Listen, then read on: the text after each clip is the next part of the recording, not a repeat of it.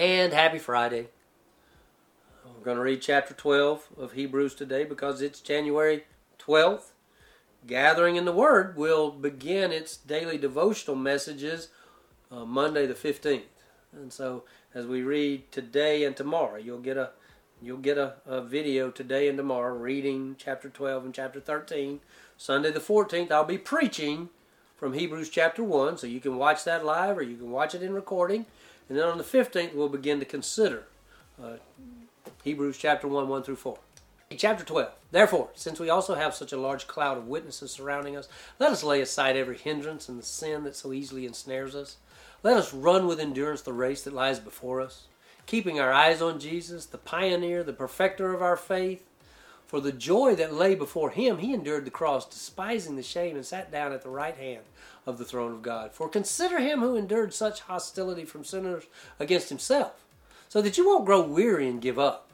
In struggling against sin, you have not yet resisted to the point of shedding your blood, and you have forgotten the exhortation that addresses you as sons. My son, do not take the Lord's discipline lightly, or lose heart when you are reproved by him, for the Lord disciplines the one he loves, and punishes every son he receives. Endure suffering as discipline. God is dealing with you as sons. For what son is there that a father does not discipline? But if you are without discipline, which all receive, then you are illegitimate children and not sons. Furthermore, we had human fathers discipline us, and we respected them. Shouldn't we submit even more to the Father of spirits and live? For they disciplined us for a short time based on what seemed good to them, but he does it for our benefit so that we can share his holiness. No discipline seems enjoyable at the time, but painful. Later on, however, it yields the peaceful fruit of righteousness to those who have been trained by it. Therefore, strengthen your tired hands and weakened knees. Make straight paths for your feet, so that what is lame may not be dislocated, but healed instead. Pursue peace with everyone and holiness.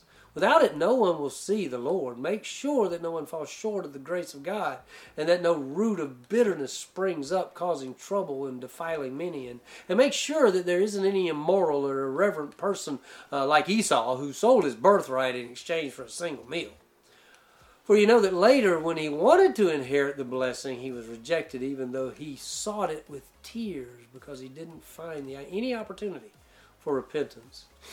For you've not come to what could be touched, to a blazing fire, to darkness, gloom, or storm, to the blast of a trumpet or the sound of words. Those who heard it begged that not another word be spoken to them, for they could not bear what was commanded. If even an animal touches the mountain, it must be stoned. The appearance was so terrifying that Moses said, I am trembling with fear.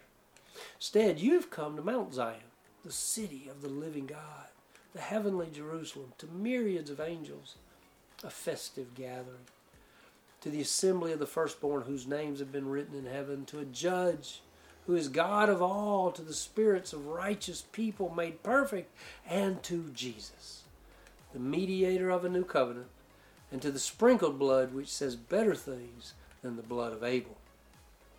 See to it that you do not reject the one who speaks.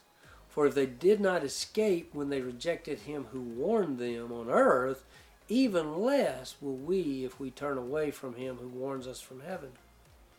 His voice shook the earth at that time, but now he has promised, yet once more I will shake not only the earth, but also the heavens. This expression, yet once more, indicates the removal of what can be shaken, that is, created things, so that what is not shaken might remain. Therefore, since we are receiving a kingdom that cannot be shaken, let us be thankful. By it we may serve God acceptably with reverence and awe, for our God is a consuming fire. Chapter 13, one to go. See you tomorrow.